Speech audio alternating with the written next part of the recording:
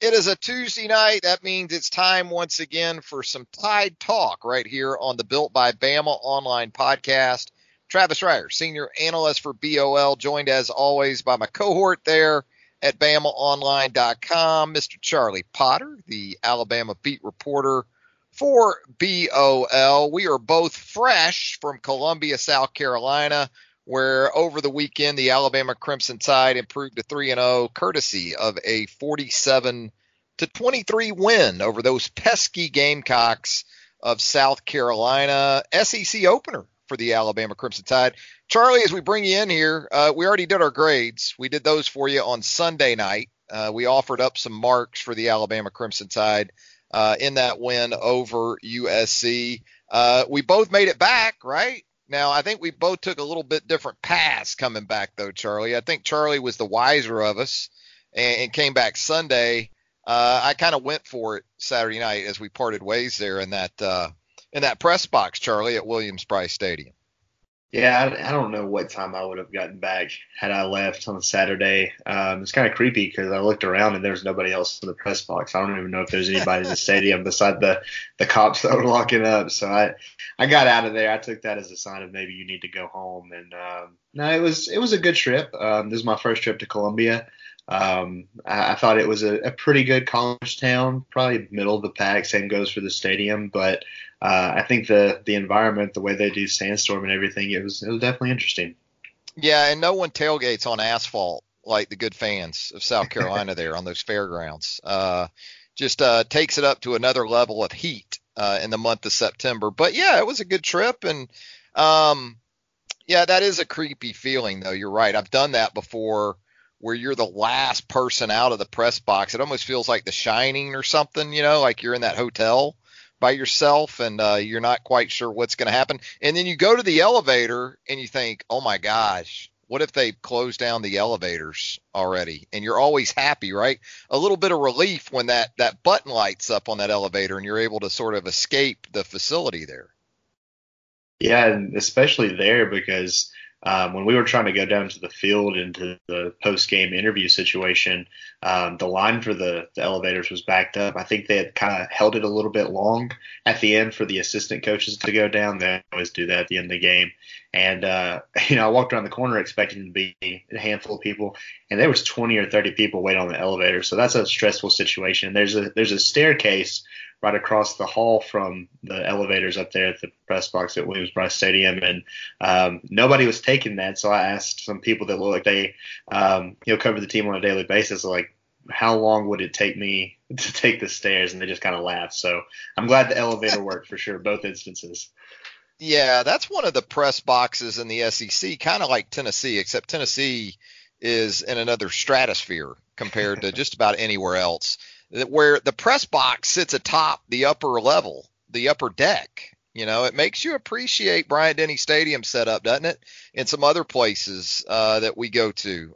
Texas A&M coming up is similar to that, right? Yeah. You're literally, it feels like you're on a Southwest flight flying over the stadium, looking down, watching the game in some of these places. And Texas A&M definitely one of those. Tennessee one of those. South Carolina maybe not to that extent because it's not as high up.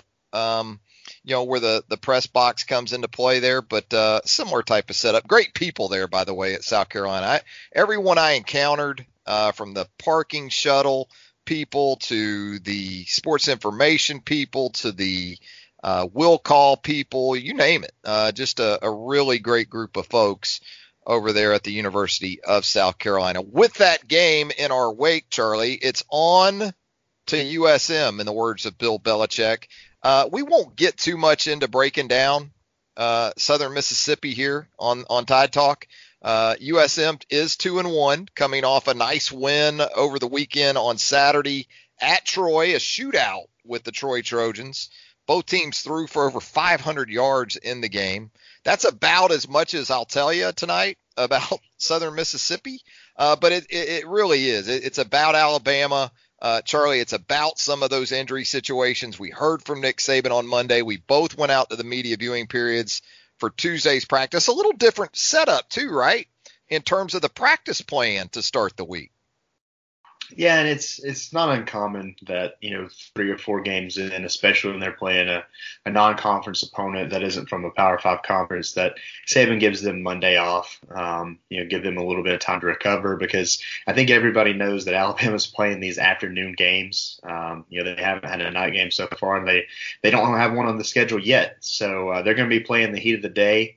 And it's hot in Tuscaloosa. Today's practice, I looked at my phone when I was writing up my practice report, and it was 96 degrees. So I think just to limit, these guys and not wear them down is really key. So they didn't practice yesterday, and today was the first day that we saw them out there. And, the big news from today was that Terrell Lewis wasn't on the practice field, but I think that's not very big news because that's pretty much just maintenance on him. With the outside linebackers, we've seen Alabama kind of take things easy with him and Anthony Jennings. And, he's a guy that while he did leave the game on Saturday, he was able to come back in after riding a stationary bike a little bit and being evaluated by the training staff. And I talked to him after the game. He came up for interviews, which is always a good sign for an injured player. And he said he just kind of banged his knee up a little bit. He kind of fell on it a little bit stiff-legged. It almost looked like he hyperextended it, but I think that was pushing it to call it that. And he said he's fine. And I think it's just a situation where you have a player that's coming off a serious knee injury, and they just try to limit his reps in practice as much as possible to keep him fresh. And we've seen now the fact that they kept the guys off the field Monday. They're trying to do that with everyone. And other than that, it's pretty much business as usual and everything that we expected to see out there. Yeah, of course, LaBryan Ray, that wasn't a surprise. Not to see him out there, I guess, on Tuesday. That was announced by Nick Saban both after the game and then again at his Monday news conference that the expectation, at least for the immediate future, is that this defensive front for Alabama will be without the junior defensive end.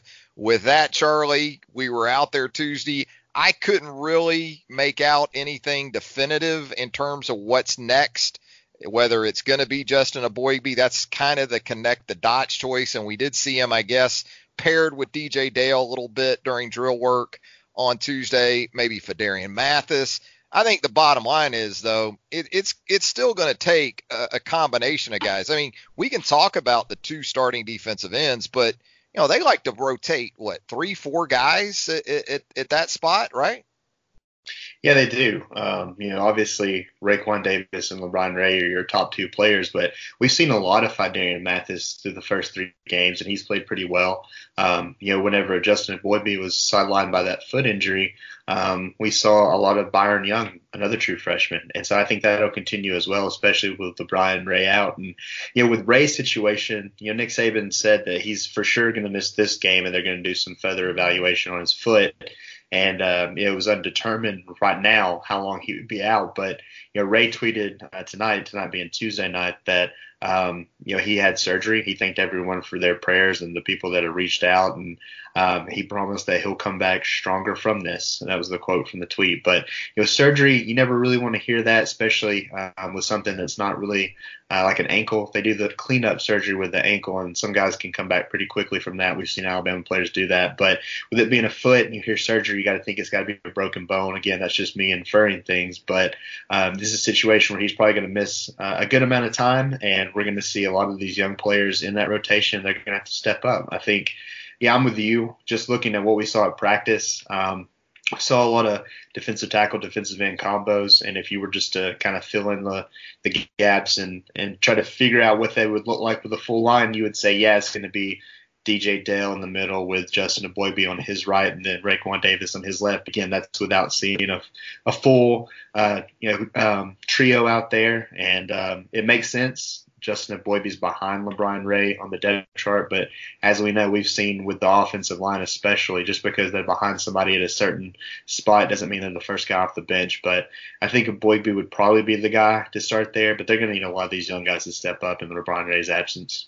Yeah, and as much as they can use Mathis at tackle, nose tackle, and end, I mean, there's a good chance that Phidarian Mathis, even if he doesn't start, when you look at his snap count at the end of games coming up here, again, assuming post-surgery that LaBryan Ray is out, obviously, for an extended period of time, Phidarian Mathis may be getting the equivalent of starter snaps coming up here in the upcoming games, I would think.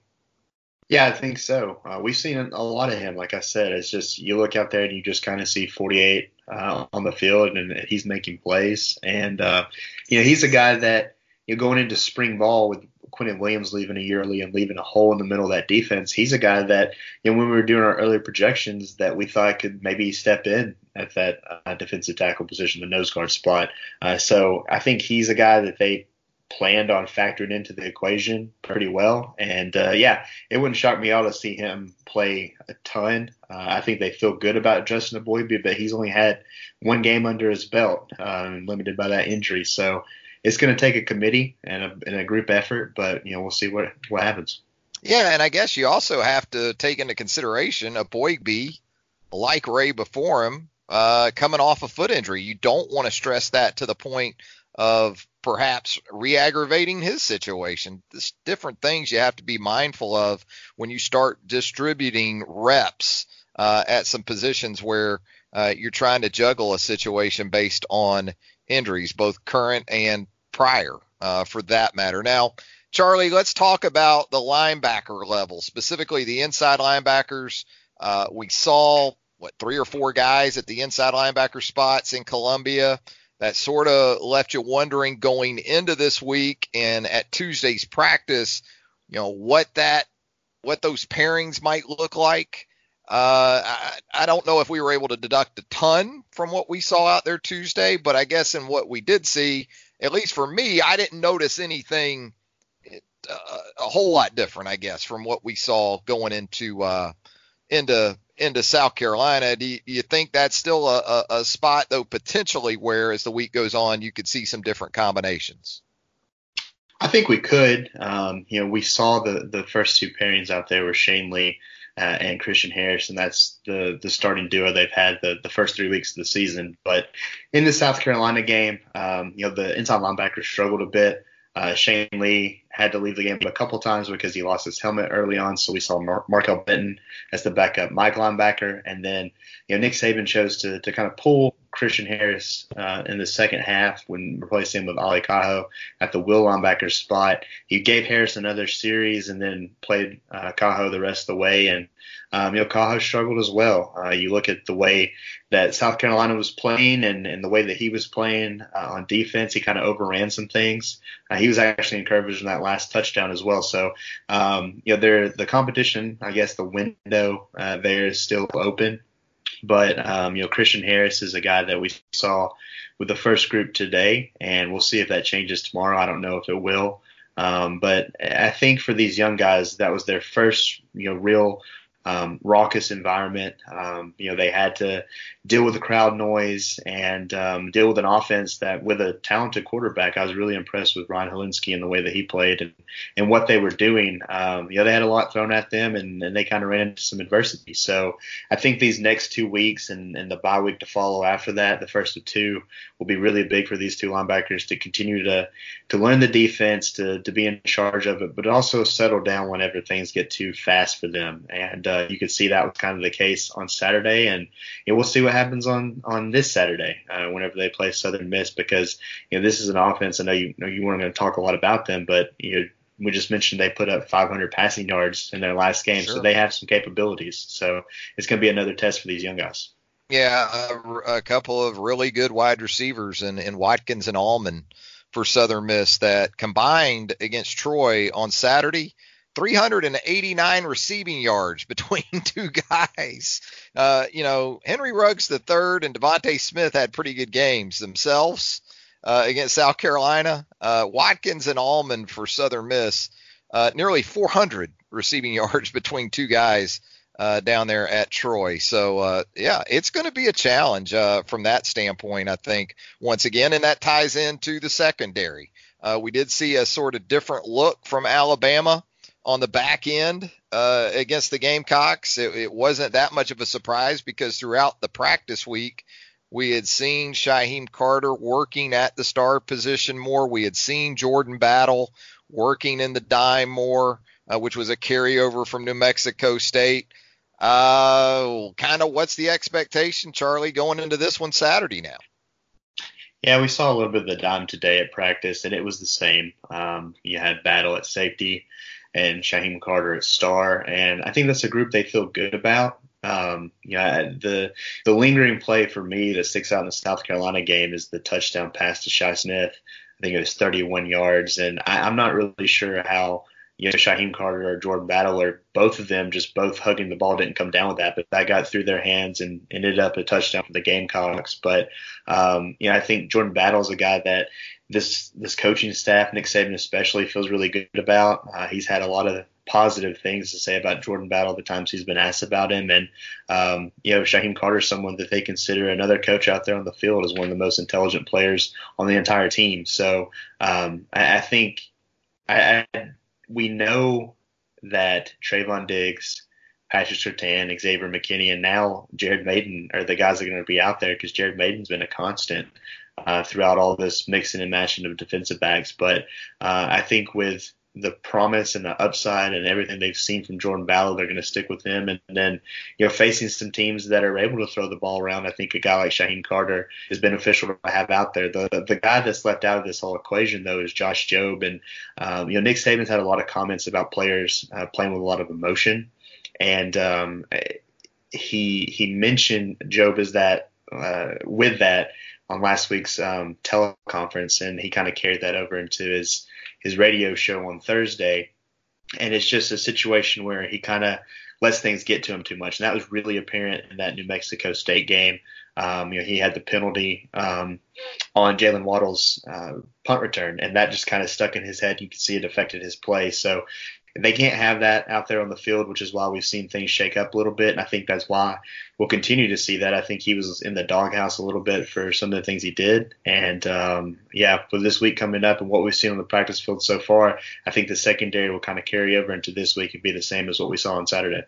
Jobe probably helped extricate himself a little bit from said doghouse with his play on special teams Saturday against South Carolina. He was one of those guys that just did an outstanding job in kickoff coverage. Jalen Moody was among those that did a nice job setting the tone from the outset in that area of the contest. So, that can get you back into the mix at a positional, from a positional standpoint as much as anything. If your attitude is right and you're into it and you're covering kicks and, you're bringing it in that area of the game, that can get you where you need to be or return you to where you want to be if you're Josh Jobe. Charlie, let's move to the offensive side of the ball.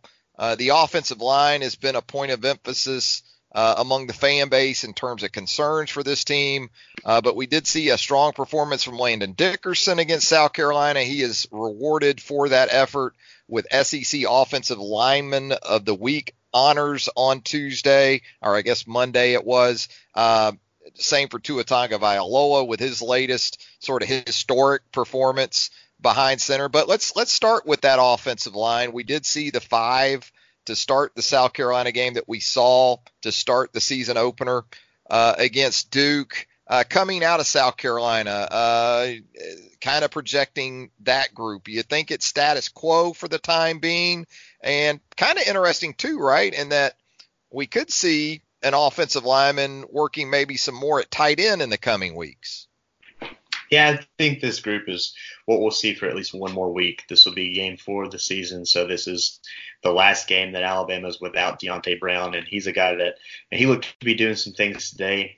He was maybe third or fourth. It was kind of hard to tell. They were mixing people in so much at left guard, and I think that he's going to be someone that definitely is a part of the equation once he's eligible. But, yeah, I mean, it's the same group we saw in the South Carolina game today on the practice field, which isn't that much of a surprise. I don't think they're just going to go and upheave the whole thing whenever they still have another week to go without a potential starter. But it had its struggles. The offensive line did in the last game.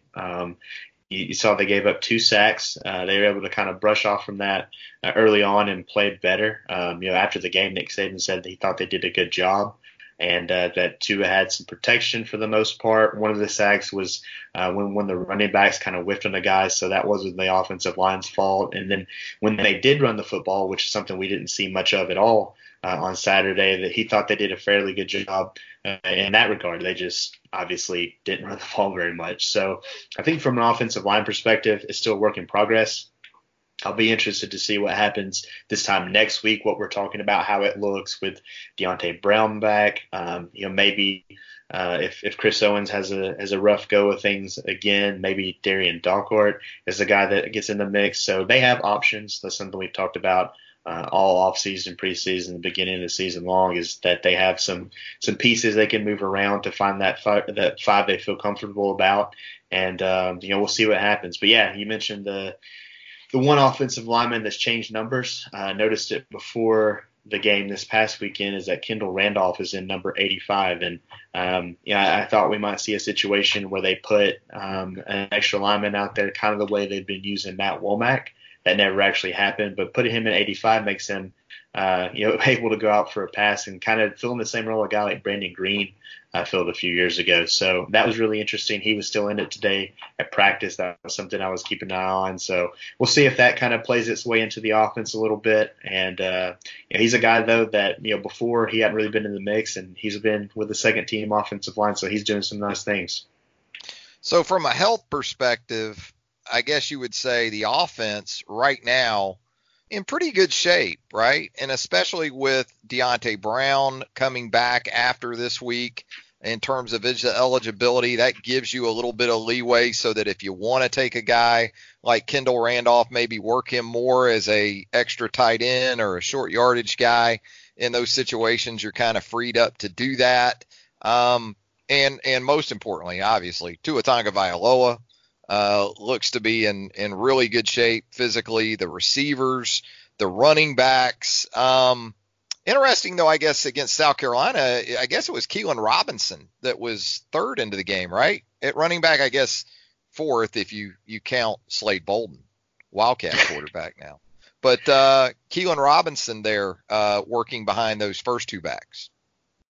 Yeah, that was pretty interesting because we've seen Jerome Ford be the number 3 guy for most of the year. But Nick Saban is every time he's mentioned Keelan Robinson's name, he's talked about how he has juice and he kind of brings something to the table that none of the other running backs do. And they've had some struggles. And he hasn't been pleased with the way they've been running the ball. The inconsistencies, the struggles, if you will, for the run game, and kind of go hand in hand with the offensive line and the running backs. And when the offensive line is able to open up those holes, the running backs have maybe been taking the wrong direction. So a guy like Keelan Robinson, he adds a different dimension.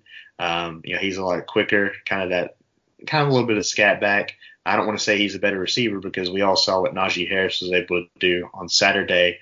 And I think that's an area where they can continue to explore and to get him out in space. And whenever he is in space, we can see what he can do with the football. And it's really impressive. So, the offense is healthy. I wonder now, when we've talked about the offensive line and the running backs and how it's kind of been a work in progress with the run game, what a guy like Trey Sanders would have looked like in this offense, just because he's kind of a mixture of that Keelan Robinson, Najee Harris, Brian Robinson kind of look. And that's really the only guy, though, that's still out. Emil Ekiyor, the reserve offensive lineman, has been doing a lot more in practice.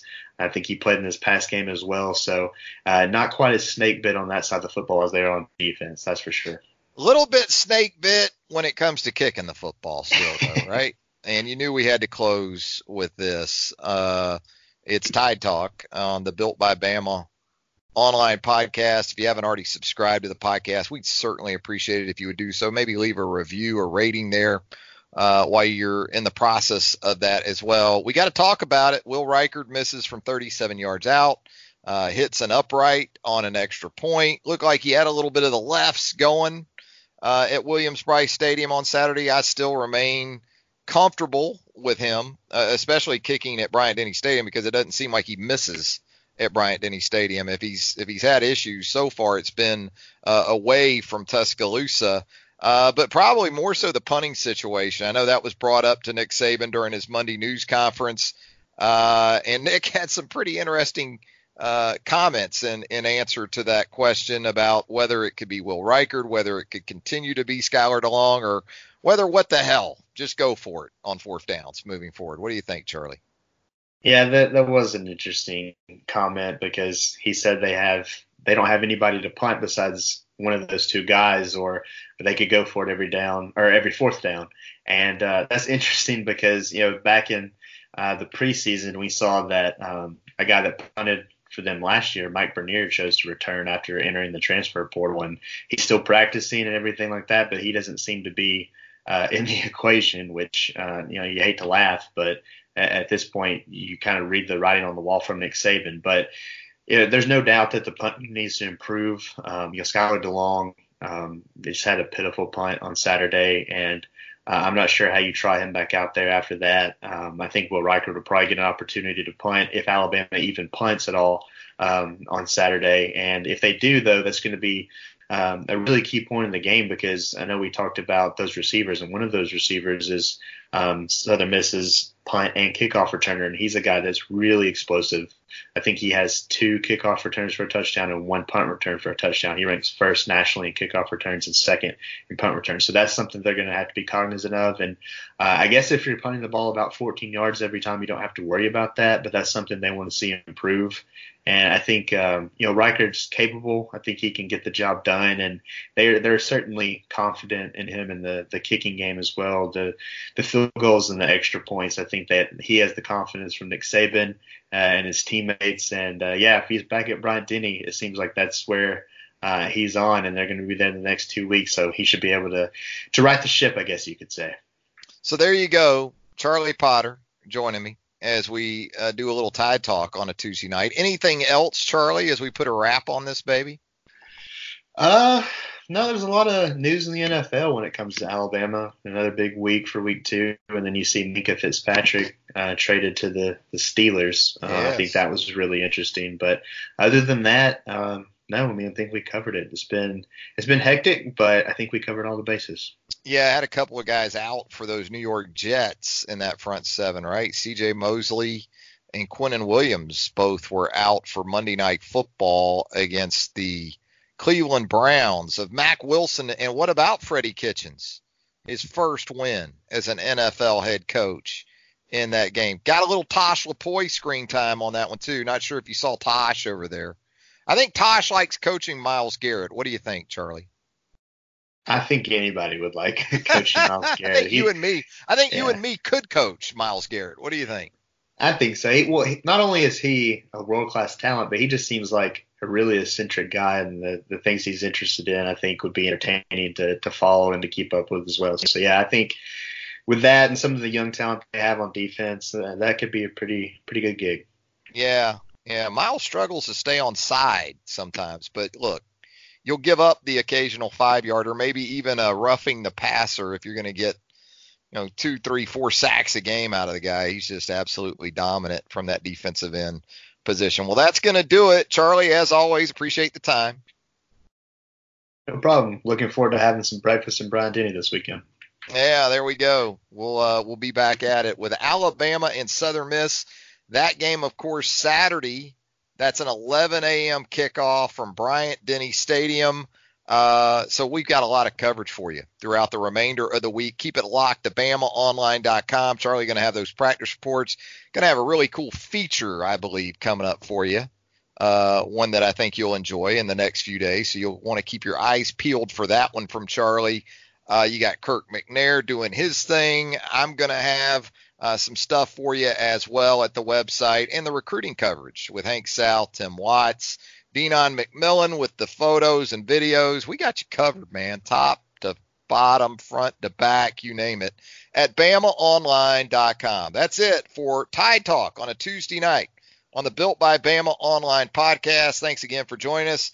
We'll talk to you again real soon.